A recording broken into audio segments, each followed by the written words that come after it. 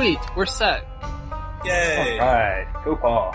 Yeah, welcome to the weekly inebriated scriptural exegesis and source study division of the Oklahoma Atheists, where we like to read the Bible and drink things. Hooray! So, I guess I'll start. Tonight I'm drinking a Stella Artois, which is somewhat higher in alcohol and lesser on the wallet, and it's decent lager, I guess. It's not really one of my favorites, but it's better than Budweiser, which is the alternative in this part of the country. So, Abby? I'm just having some cranberry juice. And it might make me mysteriously vanish when we get to chapter 6. It's Magical. it's The cranberry enchanted. juice of disappearance. Mm-hmm. Sounds fun. Chaz? I am drinking a Shiner Light Blonde. I'm slumming it this week and drinking a Miller Lite. Well, at least it's not a Budweiser. Budweiser tastes like piss. Sweet. Well then, I guess we should move right into the Gospel of John, Book is ridiculous. which starts at the very beginning. In the beginning, the Word was God. Blah, blah, blah. Yeah, a little refresher course, a little crash course. Yeah, we had to start. I noticed that this seemed to be much more of a theological than the other Gospels. Like, the other Gospels seem to be like collections of stories, and this seemed to be much more, I don't know if layered's the word, or it seemed like there was a lot more explanation.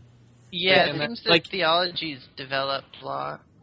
Right, Instead of parables, you get pronouncements. Yeah, Yes. This is much more. Jesus is God, by the way. Mm-hmm. Throughout.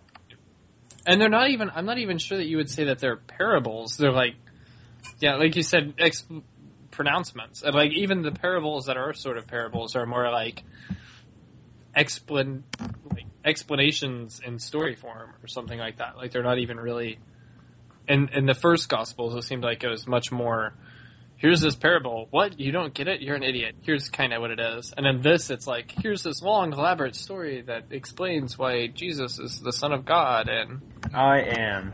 Yeah, I mean, it just starts out hardcore. Like, Mark at least had, like, oh, John came and preached first. And John's like, nope, Jesus is God. Has been the whole time.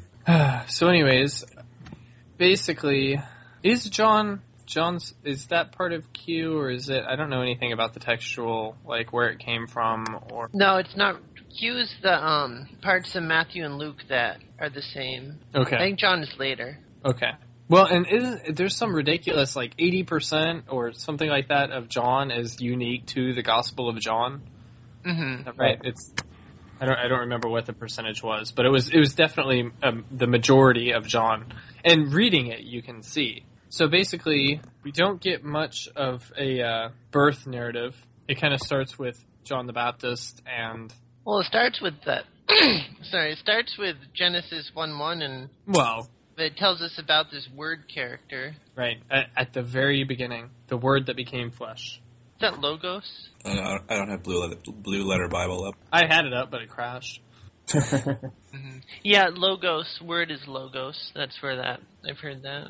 The second story is familiar, though. It's the one where John is going to baptize... Oh, no, he denies being the Messiah. Right. It's vaguely familiar, really. It has to sort of set up that, Jesus is the Messiah, so it can't be John. He's like, no, not me. Quit saying that about me. Yeah, he has that one... Where he's not able to fasten the straps of his sandals, Right. But anyways, so we skip over the whole birth stuff, and it starts basically out with Jesus and his ministry and getting baptized and calling the apostles and then straight into his miracles, pretty much. Yep. Mm-hmm. I do want to point out that John calls Jesus in chapter 1, verse 29. It says, "Look, Lamb of God, who takes away the sin of the world." And that's kind of goes back to what I was saying earlier about it being much more theological, where, we're actually starting to see, oh, okay, Jesus is the Lamb of God. He's the perfect sacrifice. Like, all the stuff that you hear in church, like most of Christianity, I think, comes from Gospel of John. Yeah, Okay. this all sounds a lot more familiar than the synoptic stuff. Right. Like, when this was written, it was obvious that the oral tradition had become theology by then. Or the written, well, Well, if it had been written down by then. And then someone I decided to assume write it John down. is working from the synoptics. Because, like, in the Possibly. broad strokes, it's the same. Yes. Yeah. All right, so we made it through John the Baptist and the Lamb of God and all of these things. Well, I like how Jesus is actually introduced. He's just kind of, like, walking by, and John's like, hey, look at that guy over there. That's the Lamb of God. Being able to recognize the Lamb of God on sight, I think, would be a... Was he wearing a t-shirt? It was all just a big miscommunication. He was actually wearing, like, one of those Christian heavy metal band shirts, you know, that said, like, the blood of the Lamb or something. It's like, oh, look, it's the Lamb of God. So after Jesus gets called the Lamb of God, he goes through, gets his disciples, and then the water to wine, right? In chapter 2? Yeah. Okay. And which is reportedly his first miracle? Or that's what they tell you in the Christian tradition. I'm not really... Was this actually... Do it? That was the first miracle. Right. Was this... I don't remember this pericope. It's his first miracle in the Johannine chronology. I hear a baby. Yeah, that's why I'm staying on mute. I'm just saying that there's no way to match up that chronology against the synoptics. Okay. So, who knows? Well, because it's not in any of the synoptics. Right, exactly. Apparently they all left off its most important first miracle. Right. When they merge them, do they put it first? Yep. Uh, In the so-called harmonies of the Gospels, yes. All right. Brief aside. The harmony of the Gospels? What is... oh, is that just when they have to tell them all as one story? They have to figure out what order to... Okay, to Because, try like, and... when Yeah, they... just Google Well, gospel Jesus- harmonization or Okay. gospel harmony, and you'll find a whole bunch of them. Okay. Yeah. Like, what were Jesus' last words? We have two different... Which is the last one of the two that were given? Or three? Right. Yeah. So, apologetics for the gospel. In any case, basically, this is in Cana, and Jesus was invited to a wedding, and they run out of wine, which was going to be this terrible, atrocity. Can't be sober at a wedding. Right? It's a big party, I've heard these weddings take like 3 days, and everybody gets really trashed, and it's a lot of fun. Anyways, so they run out of wine, and they're freaking out, and Jesus puts some water in, or tells them to go and fill the pots with water, and miraculously, they turn into wine. And it's not just any kind of wine, it's like the best wine in the universe, which is actually sort of another tragedy because they're not supposed to start with that wine. But I love that little detail that yeah, they serve them So- the shitty wine second. So they don't taste it. But if you're already wasted, you can't tell that good wine's good anyway. Exactly. That adds a certain amount of authenticity to the story, doesn't it? Like, everyone always serves the good wine first, and then once people have lost their sense of palate and balance and everything, then you give them the shitty wine. I mean, I know that's how I do it. It's like you start with the Sam Adams, and then you kind of move on to the Coors Light, and then eventually you're down to Game Day. Game Day Light. Never heard of that. Pretty sweet. Yeah, it's sorry. That's what I'm drinking, by the way, Oh, good. for those coming in late. Wait, That's Game Day is an actual beer? It is. Game Day Brewing Company. And we drank it on Saturday. Oh my god, that sounds terrible. It was $5 for a 12-pack. That's $5? Yeah. wow. That's a liquor store 12-pack, too, not a crappy... Is that cheaper than Lost Lake? I was gonna say that's what's the other one? There's Lost Lake and there's Lost Lake? Stroh's. Oh. is it yeah. Okay, so back to the Bible. Do you guys think Jesus made a red or a white wine? I think It's red. always pictured Blood. as red. Is that because of the whole communion thing? Yeah.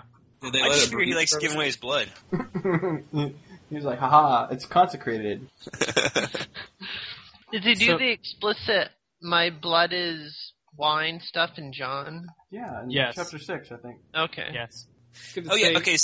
So after the after he turns water into wine, I'm not sure you guys want to leave yet, but it's just so shocking how we quickly move on to from the beginning to just God's a badass, and it keeps going, and now he's already in this same chapter. He's going to clear out the temple courts. He's going to do what he did and overturn the money changing tables, right? Yeah. Yeah. So does he do this twice, or is there a time jump?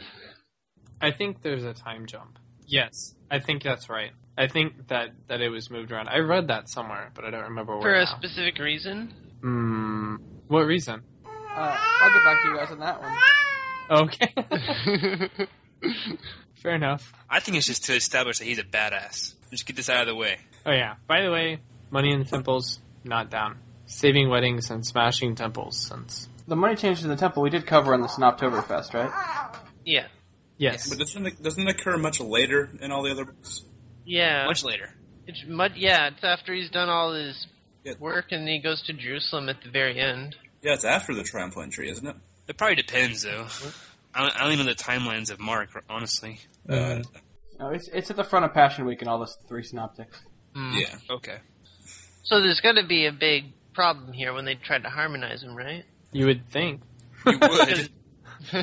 Well, I think what's I don't know. What I would say is just that he put them in a different order for some literary reason. Like, it's not actually an order. They just kind of put it this way because he's trying to tell a specific story.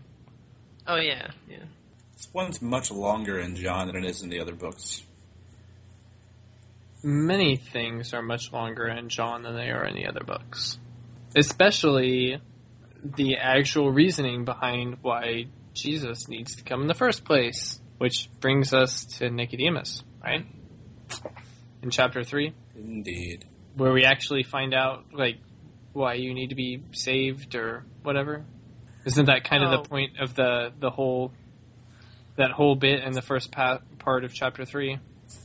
Yeah, the born again. Right. By baptism. Which I could be wrong, but I don't particularly recall too much. I mean, there was some emphasis on baptism, but not this whole born again rhetoric that we're getting from the beginning of chapter 3. Yeah, And because John was Go baptized. ahead.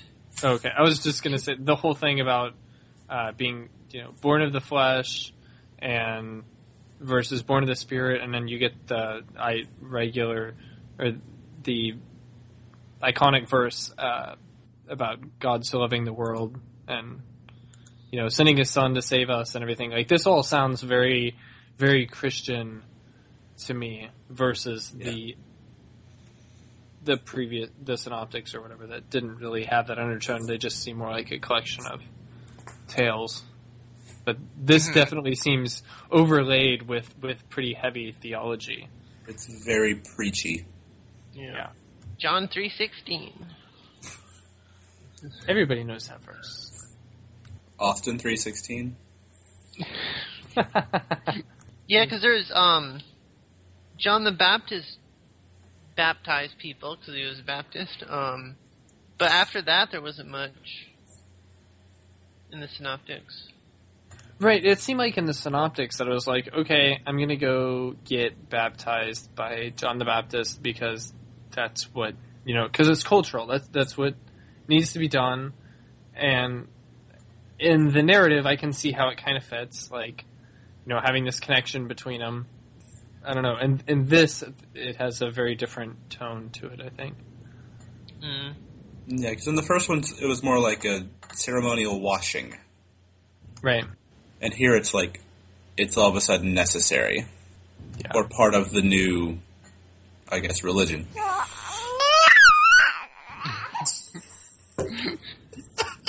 Damien has returned. Just got shouted down. I know, that's pretty awesome. And then Skype notified me that the microphone is picking up speaker sound. It's a very loud child. So anyways, Nicodemus. What of Nicodemus? Who's a Pharisee, right? Indeed. And basically this story, should we go over the story, or basically... Well, you just asked how to... No, Nicodemus asks, is he the one who asks about... Okay, this is what he asks. He says, Rabbi. That's what I thought. Yeah. Yeah, Jesus answered him, truly I say to you, unless one is born again, he cannot see the kingdom of God. And, okay, so I don't see the bit about being saved, though. Because I thought that, too, that he was the one who asked about being saved. But maybe I'm just not saying it. Well, it says in 3:4, it says, how can someone be born when they are old? Right. Yeah, he's taking Well, it literally. Right, that's fleshing out the whole idea of being born again. Like, and I think that's mainly the point of this story, is that Nicodemus the Pharisee is asking of Jesus, like, how do we know that you're God or whatever? And he's like, well, you're never going to see these things unless you're born again. And he's like, born again? That doesn't even make any sense, Jesus. And so he basically fleshes out the whole idea of that, the difference between being born again spiritually versus physically. Like, Yeah, I would assume this is probably mostly an apocryphal story just used to explain more of Jesus' teaching about being born again. Explaining Aren't his they all language. apocryphal? Oh, that's true. If Jesus was real, this is probably apocryphal. If then. Is being saved the same thing as being able to enter the kingdom of God? ooh, that's a really good question. In Christianity, they would say yes. Yeah, pretty much.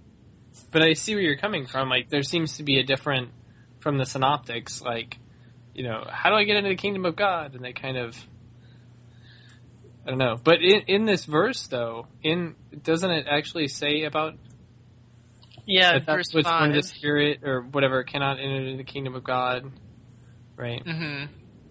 I don't know. And he talks about eternal life, because isn't that because his eternal life is entering into the kingdom of God. It's not fleshly eternal life; it's spiritual, spiritual eternal life. So nowadays that's interpreted as just being like heaven. You die and you go up to heaven.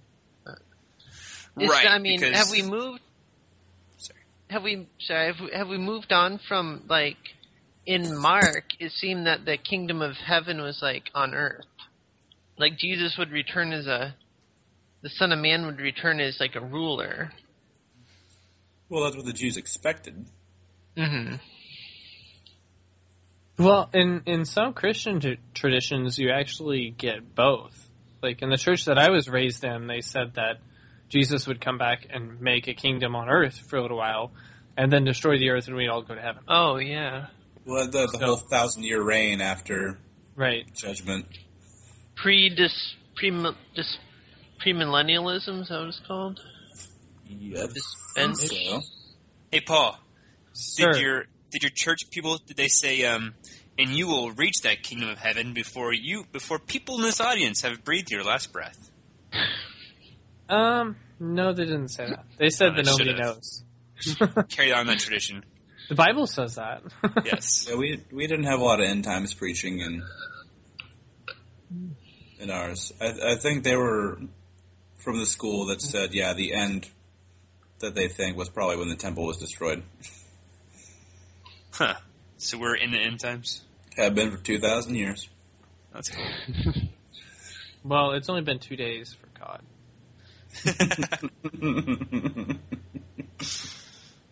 So following Nicodemus, we get to, is the woman at the well next? Yes, the Samaritan woman. Right. That was in the first part, actually, yeah, the first part of chapter 4, Yeah. where, do it? 4:4. Right, where Jesus comes to a well, and there's a woman there, and... He just kicks up his feet and he's like, serve me. Right. Where's my water? I need Just give me water. that water. And she says something about, what does she say? Something about her husband or something. And he's like, you know what? That's not even true. You've had like 5 husbands. Whore.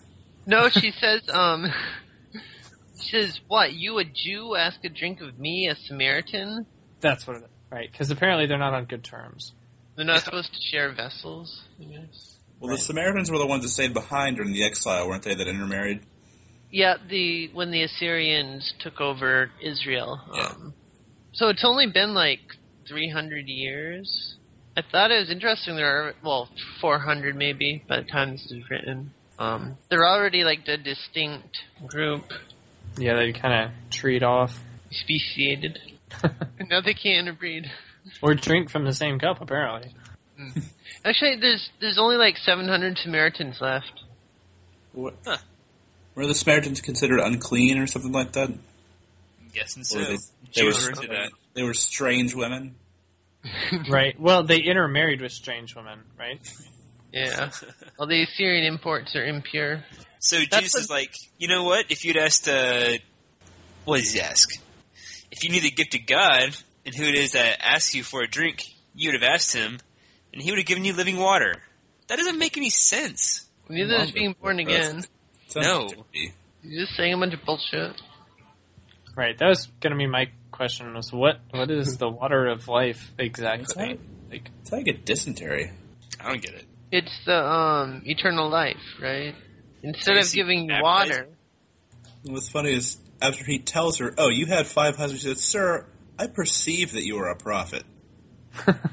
Not, how did you know that? well, obviously, in this time, there are prophets all over the place, always telling people about their business. Yeah, if someone was trying to guess things in my life, like, you're probably some prophet. Get out of here. Shoo. It's also where he does say that you don't have to worship in Jerusalem anymore soon. Mm. Somewhat saying that Christianity will be global, Yeah. or where they won't have like a specific holy place. It's interesting. This sort of goes against the secret, right? The what? The Messianic secret, because she kind of runs off and goes back, right? And is like, oh yeah, this guy who's the Messiah told me all this stuff. Oh, yeah. Wasn't the Messianic secret just in Mark? Was it? Or I thought it was emphasized in Mark, but I thought that there was other. I don't know. Maybe you're right. Oh, it might. I know there's some added verses. I know there's it was something I wanted to mention when we got to the end of the Synoptics, but I missed it. There was a verse added to one of the Gospels specifically to have one of the apostles go and tell people, because it wasn't clear otherwise how anyone knew what happened at the end if no one had said anything. So he added a verse about like Samuel ran home and waved his arms and said, "Wow, what happened?" But I don't remember if it was Matthew or Luke or Mark, so doesn't do much good. Yeah. Well, did Mark have the women running back from the empty tomb before the cutoff? I check real quick. I got it opened up. Yeah, they ran away and were afraid, and that's when it cuts off.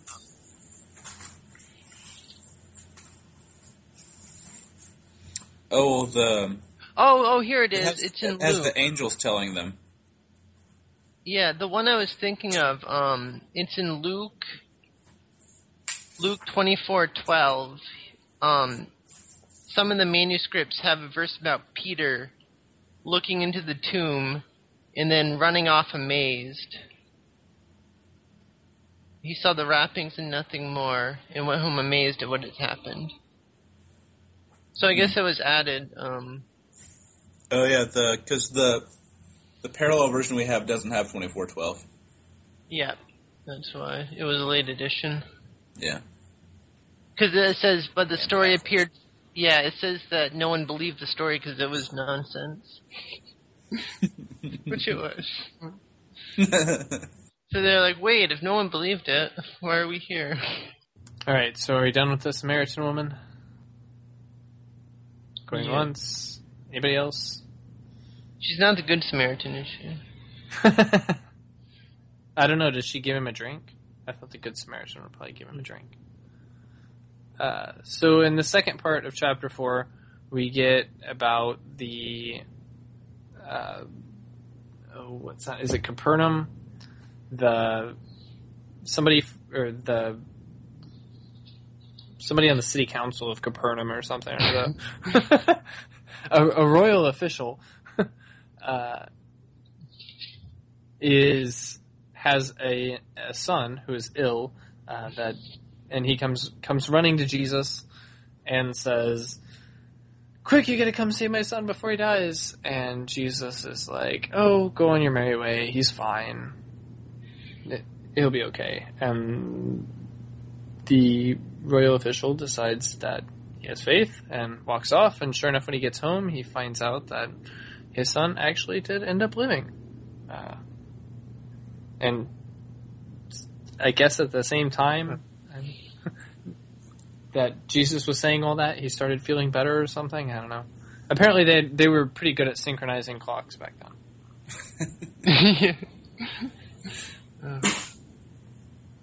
He says, "Well, none of you ever believe without signs and portents."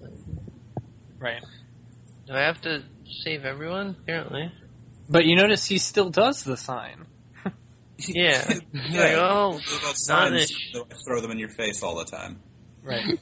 He's like, "You guys should really believe without me doing all this magic crap, but here's some more magic crap." So. He's basically like a civil servant. Like, what? You want me to do my job?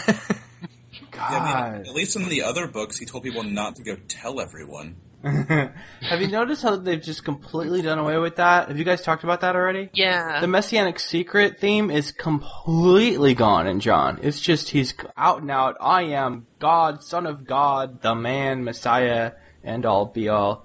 He's proclaiming it himself instead of being all like euphemistic about it and talking about this mysterious Son of Man figure. He's just straight up like, I'm the guy. And look what I did. Look at all these miracles I did. You see those miracles? You see those? How many times in this like first few chapters does he talk about like, look at all my signs? Aren't they great? Very unsecretive of him. It's like Matthew and Luke kind of preserve the Messianic theme, and John's like, whatever. Okay, I was wondering about that. I couldn't remember if they did. Yep. He even numbers his signs. Or we number them. Oh, that was the second one. Right. It wasn't much of one. He just made the boy get better by the time he got home. Yay. Well, before modern medicine, that was pretty... Yeah, but no, like, Spontaneous remission. flashes or Right. thunder and lightning or something? If there's no zombie apocalypse, I'm not interested. Right. I want my zombie apocalypse.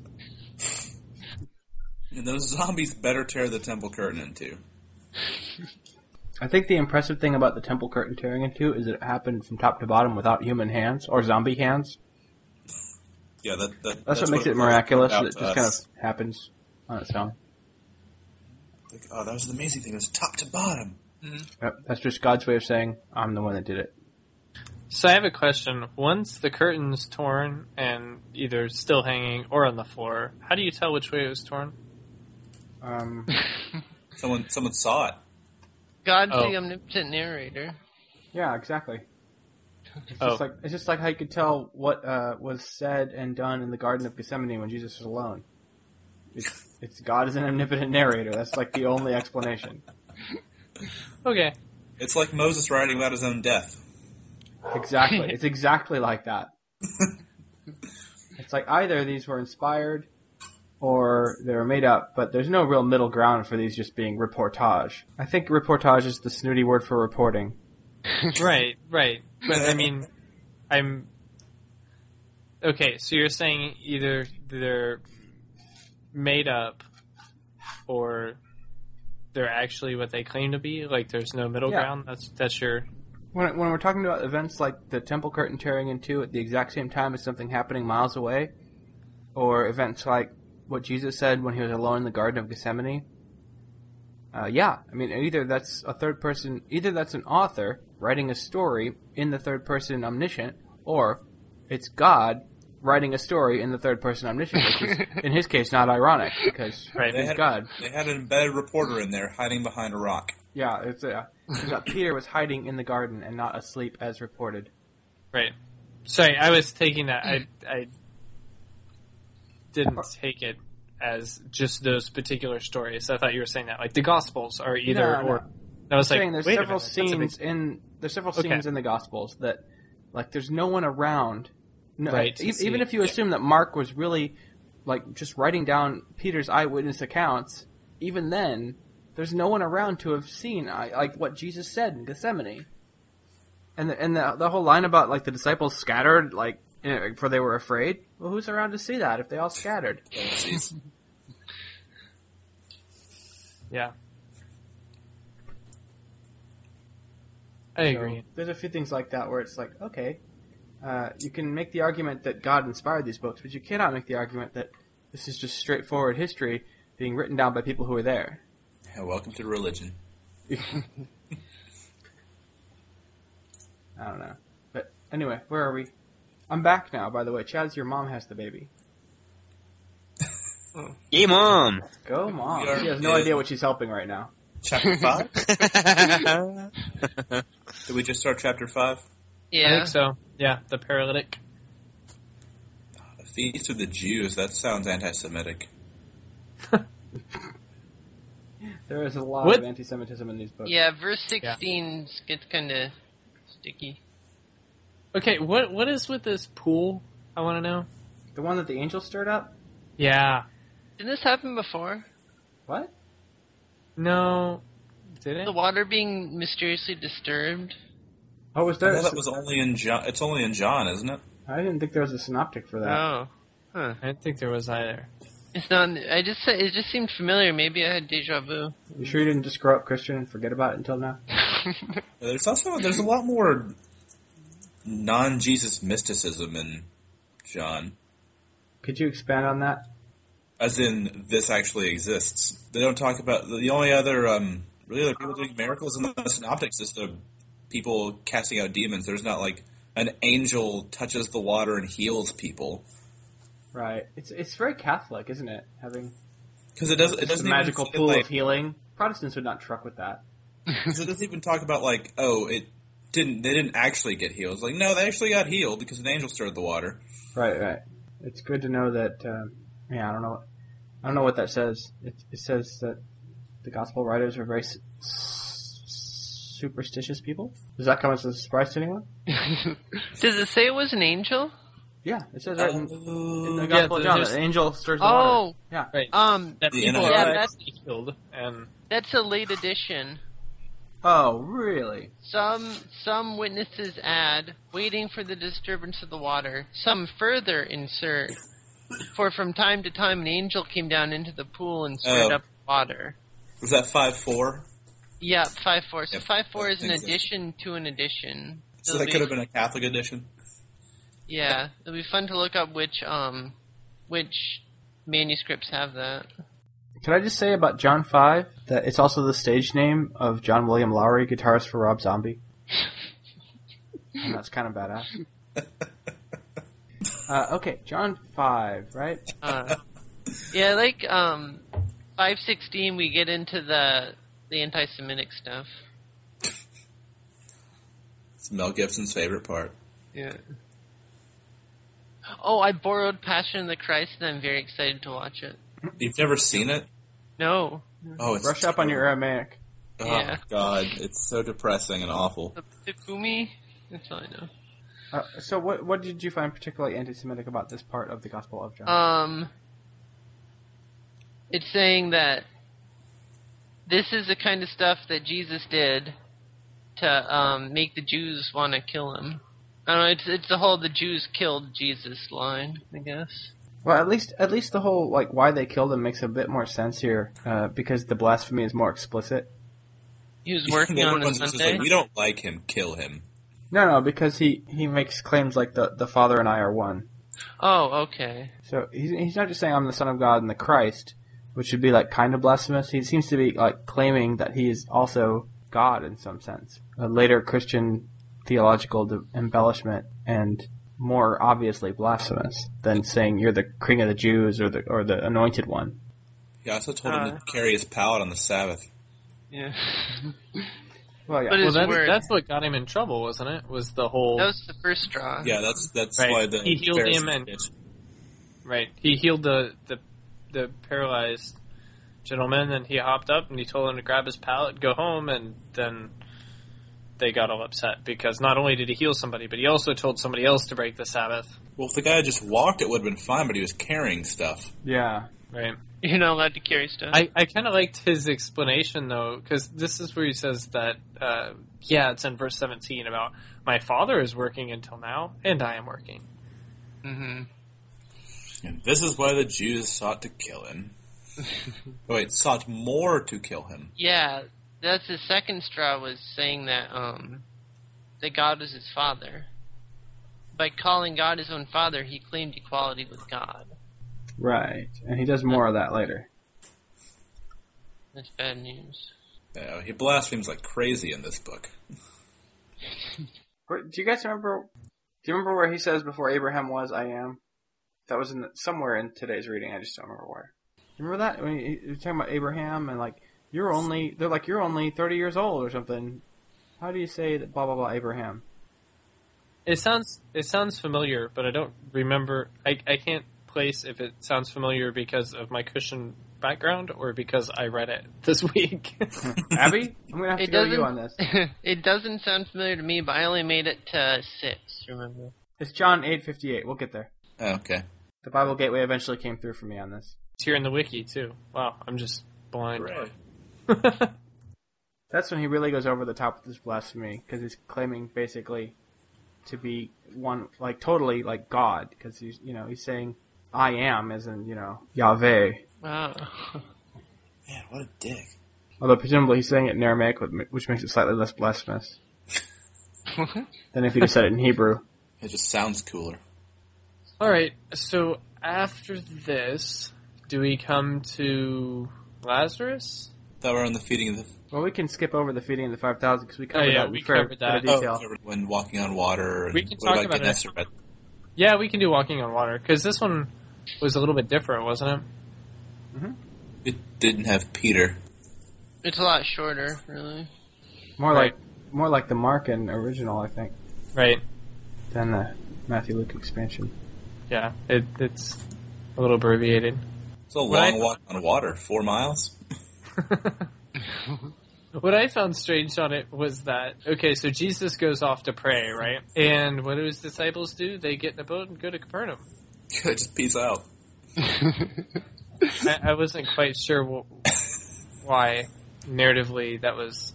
Well, narratively, it makes sense. You've got to have him Well, have you some have to have distance him out on the between them and the boat, because otherwise you can't walk out to them. There's no reason given for why they would... I don't know. Maybe they There's a Taco go Bell get in food or Capernaum. something. Yeah. Yeah. We're on the same page there. I mean, none of them say why he just let them just leave. Well, he was off praying. He wasn't even... I didn't get the impression that he was even aware that they left. I figure that if you're running around with a bunch of fishermen, they're going to go down to the sea every now and then just to grab some fish. Yeah, that's true. Like, well, Jesus is off again. Let's go fishing. Yeah, that's he's off doing his prayer alone thing. He's withdrawn to the mountain by himself in his lonely place again. Let's go fish. Lonely place. Yeah, it makes sense. In Jesus. What do you do when your brooding Messiah has gone off to pray? You go fishing. To get something done. This is the bread of life stuff. Where's that? Right after Six, goodness. 22. The next chapter. Oh. Or no, same chapter. To Right. 26. Oh yeah, they talk about the manna in the wilderness. Mm-hmm. So then they had bread for heaven, but now they have real bread from heaven, which is eternal life or something. It's another one of those weird metaphors. The body and blood thing, it's I guess it's important to note that the idea of a body and blood communion predates Christianity by a bit, so... Oh really? Oh, yeah. Was it part of the Jewish religious milieu or something? And more Hellenistic than Jewish. Ah. So the idea of a communion with body and blood represented is, it's in the general Hellenistic air. Ah. So, Was it part of the cult of Mithras? not just Mithras, but yeah. Okay, I remember hearing stuff about that. I don't really know much about it, but I heard about it. I think I heard Robert Price talk about that once. I didn't really know what cult meant in that context. I thought it meant a cult, but it just means the set of worshipping behaviors or something. Yeah. It's more like a small sect more than anything. Yeah, cultic practice is really, it's like liturgy is what really matters with cultic practice. It's less about doctrine and more about ritual. And Yeah. the key ritual for some of these groups is the whole bread and wine, body and blood. So he's syncretizing really, to put not too fine a point on it, he's syncretizing. Mm-hmm. He's taking like Greek ideas and mixing them into this Jewish subtext, like the manna. He's taking, Jewish holy scripture, and he's mixing it with these Greek ideas and saying, "I'm the bread of life." So that, yet another reason for the Jews to want to kill him, really. Yeah, I was going to say that really frustrates the Jews. In verse 41, they grumble about him. There you go. They're grumbling, just like I'd expect them to when he's syncretizing with Greek stuff. And there's the whole, father-son thing. Like, Heavenly Father. Like, God having an earthly son is really Greek. If you think about it, it's quintessentially Greek. The gods are always, making earthly children in weird ways. Oh, yeah. That's interesting. I don't think I'd ever heard it framed quite that way before. I kind of now want to go do some reading about, the Greeks and the significance of wine and bread and blood and flesh. That's kind of... Definitely worth reading more. All right, so after the bread of life, that's chapter 6. Yeah, 6. I think 659 begins a new part. But that's as far as I've written, so I'm going to be useless from here on out. Not useless. Well, I was useless for the first half, so we could take turns. Just scan the sections real quick and talk about them. Just scan the sections real quick. It's a piece of cake. It's weird. Jesus shocks the disciples. Yeah, we saw a ways before. Sorry. Yeah, Jesus. Did disciples leave, or was it? This part was kind of unclear in 660-ish through after Jesus says this bit about eating of the flesh and drinking of the blood. Let me pull it up here. I thought some of them actually. Yeah, it says in 66 that after this, many of his disciples turned back and no longer walked with him. Wusses. So I guess the 12 were the ones that stuck with. Yeah. So I guess so there's originally more. The miracles weren't enough. Well, the blood and the flesh. They're just grossed out. Are they vegan? They were literalists. Their problem. So they were like, "Oh shit." No, I guess the Jews could eat lots. They're of not cannibals? I don't remember anything in Jewish law about cannibalism. Oh, wow, yeah. Loophole.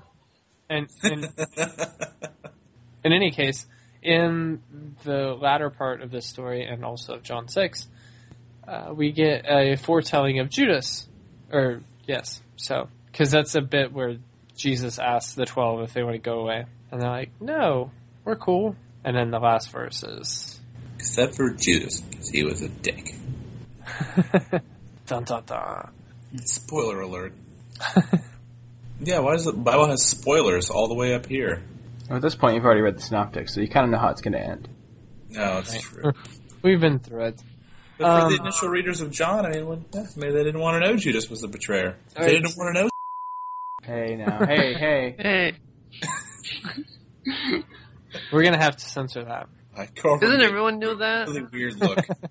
Speaking of killing people and being pissed off, how about the woman that they want to kill for adultery? Yeah, what's with that? And where's the guy? Yeah, I wondered that too. So basically, the story... But Oh, sorry,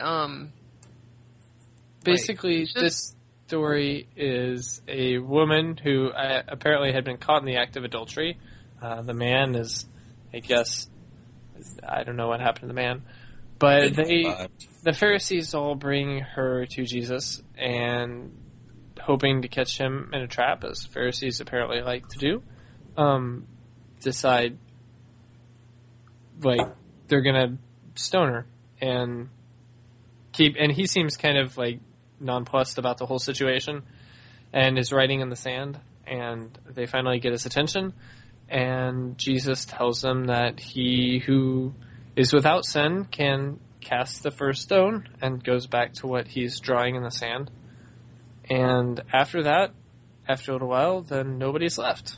And it's just her. And he's like, well, I'm not going to contain you. Go on your way. Well, I'm just gonna draw shit in the ground. Right. And that's pretty much the story. As far as significance, God stands up for adulteress? I don't know. Jesus loves adulterous women. Yes. Women with 5 wives that bring him drink, or 5 husbands that bring him drinks. 5 wives, wow. It's like, it's lesbian and it's polygynous. It's super polygynous, polyamorous, lesbian, super marriage. That would rule. I want to see a reality show about that. Like a super Sister majority? wives with nothing but sisters. Well, all I remember back in the church days was this was always used as an example that God would accept anyone no matter what you had done. There were a lot of promiscuous women in your church, I assume? Probably. Like, Wait, do you have to stop being... busted for banging members? Yes, you do have to stop being promiscuous, Abby. Sorry. Oh. Yeah, this was the it's never too late.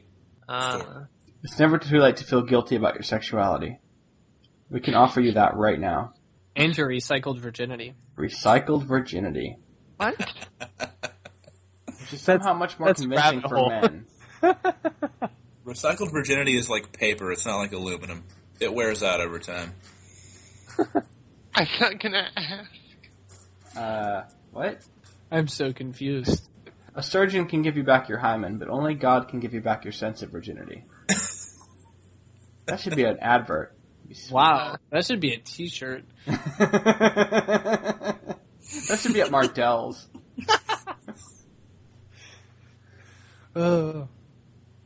Anyways. So, anything else about the adulterous woman and the stones and the nice Jesus who spares her? I just think it's weird that she says, like, and he told me everything that I've ever done. It's like, no, he told you, like, one thing. He told you, like, one little detail about your life, and you're like, oh my god, this guy is miraculous. Like, seriously, he could have just done his homework. Like a cold reader. Yeah, like, she's jumping the gun to, like, this guy is a miraculous, amazing guy pretty quickly. Yeah. A lot of people seem to do that. In real life, yes, they do. No, like in John. Oh. I thought you just meant people are generally credulous, but Well, yeah, but... it's also true. They were talking to your church about what Jesus was writing in the ground. Yes. No. Okay. Really? But apparently they did at Damien's. Well, I mean, the legend has it. I said legend. I'm going to call this oral tradition, Protestant oral tradition, even though they deny having it. Protestants claim that they just do the Bible and that's it. But they have their own oral traditions. And one of them is that Jesus is writing in the sand basically a list of all the sexual sins that the men waiting around with stones had committed. I was always just told the sins of the Pharisees is what he was writing. Well, no, it has to be the sins of the guys who are standing around, because that's where they're like, oh, never mind, I'm out of here. Well, I thought it was the Pharisees that brought the woman. Yeah, but they weren't like the crowd. The crowd of people. Oh, okay. You remember in Monty Python, like, all that crowd of people standing around with fake beards saying, stone him, stone him. I was always told the sins of the Pharisees that were there was what he was writing down, or the scribes and the Pharisees. Describes What verse is this, by the way? I have not ever heard that. That's bizarre. Oh no, it's 7... It's completely made up. 7:50. Oh, unlike the rest of the gospel, Jason? 7:53. It's a complete oral think tradition. It was all It's completely this- oral this tradition written. at one point. That's kind of what I'm getting at. It was all Wait. oral tradition to 8. begin with. John 8. Wait, you guys. Sorry. But, This is another late edition. see? This only proves my point that it was all oral tradition. But it was written down 138. eventually.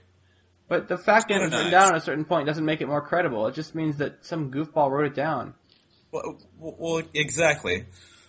But I'm just saying that the whole Protestant tradition of what he writ is completely oral. The whole thing is oral as This whole passage you're talking about has no set place in any of the manuscripts. People Yeah. just kind of inserted it at different places. Which makes it more oral than...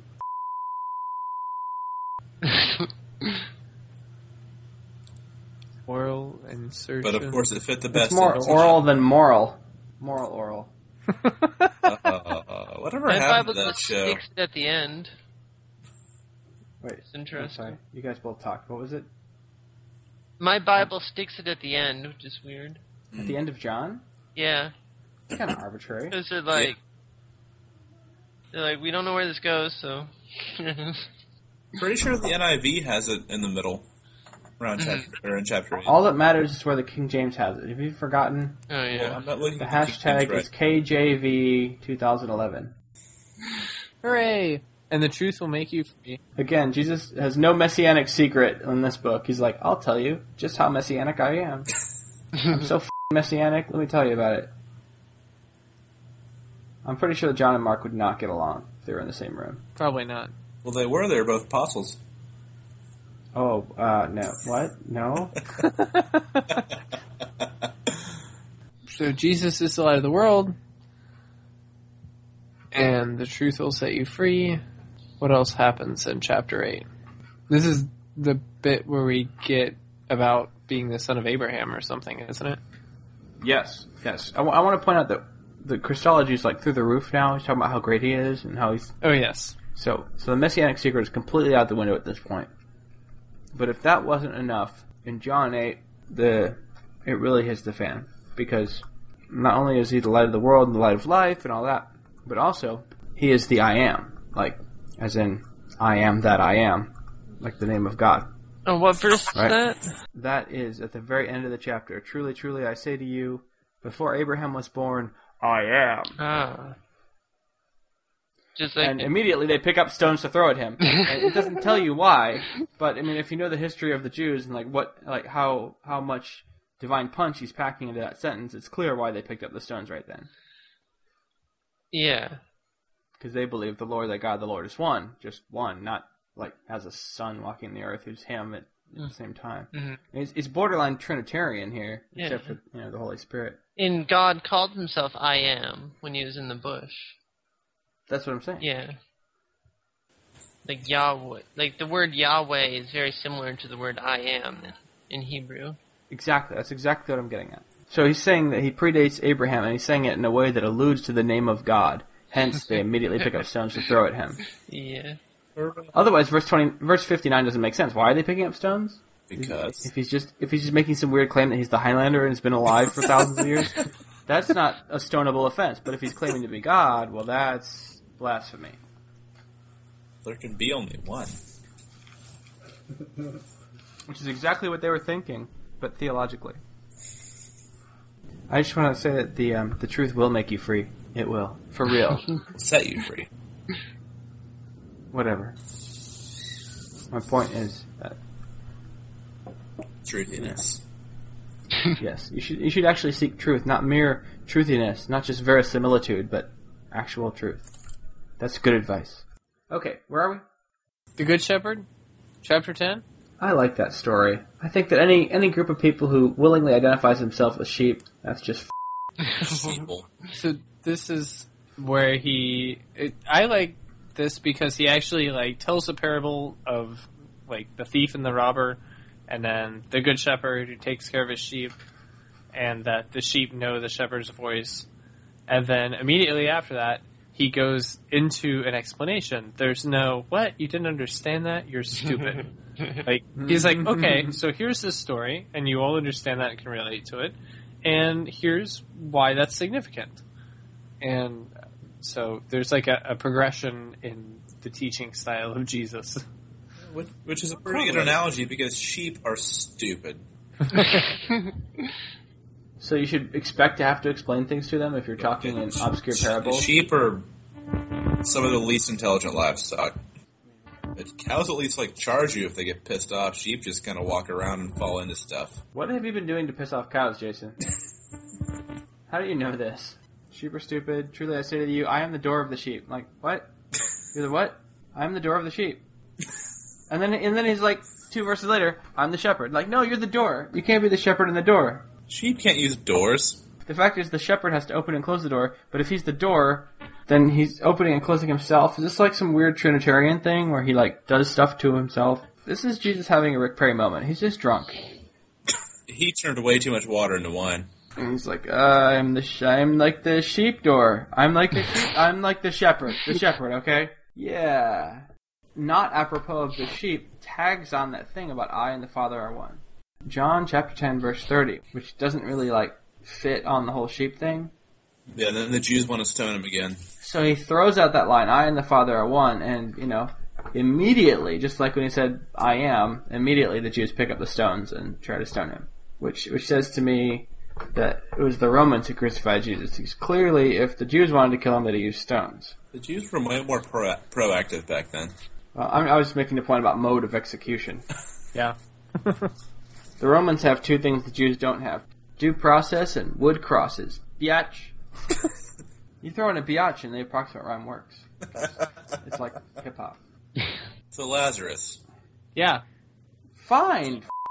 John 10, go to the next chapter. What else do you have in John 10? He does some wacky shit when they're picking up stones to stone him, and he has this weird defense where he's like, well, he quotes Psalm 82 verse 6, and never mind. It's just a really weird defense. You know what I'm talking about? Yeah, but I think I processed that as, okay, I don't really have any idea what he's trying to say here. And so I just skimmed over it. He's basically like, men are compared to gods in the Old Testament, so put down your stones. Like, oh, okay. And then they tried to grab him instead, and he's like, haha, and he slips away like a ninja. Weird. If I had to enumerate Jesus' superpowers, in a list, which, I have never tried to do, but I think South Park tried to one time, I would put, being able to sneak away from crowds who are trying to kill him. He threw his Batman smoke bomb down. Something like that. It doesn't actually say Batman smoke bomb, but I think it's implied. Well, in The Dark Knight, Batman did just disappear all of a sudden. Okay, chapter 11. I guess all I had to throw out in 10 was, I don't get this, which wasn't very helpful. Yeah, I didn't get it either. But I'm going to go with the Batman smoke bomb theory until I hear a good, preacher come up with his own, homily on the subject. And upon another reading, I still don't get it. It is a very strange defense. Oh, yeah. But gods are compared to men in Psalms? It's like if, somebody accused you of something and you whip out, a book of Walt Whitman poetry and said, but in this poem, it says this. It's like, what? Is it Chewbacca defense? It's weirder than that. There's another 9 chapters, 8 or 9. Yeah. Alright. We'll get there when we get there. Alright. On behalf of the Oklahoma Atheist Godcast, this is Damien. And this is Paul. This is Abby. And this is Jason. We're so professional here. Next time we should read off other people's names.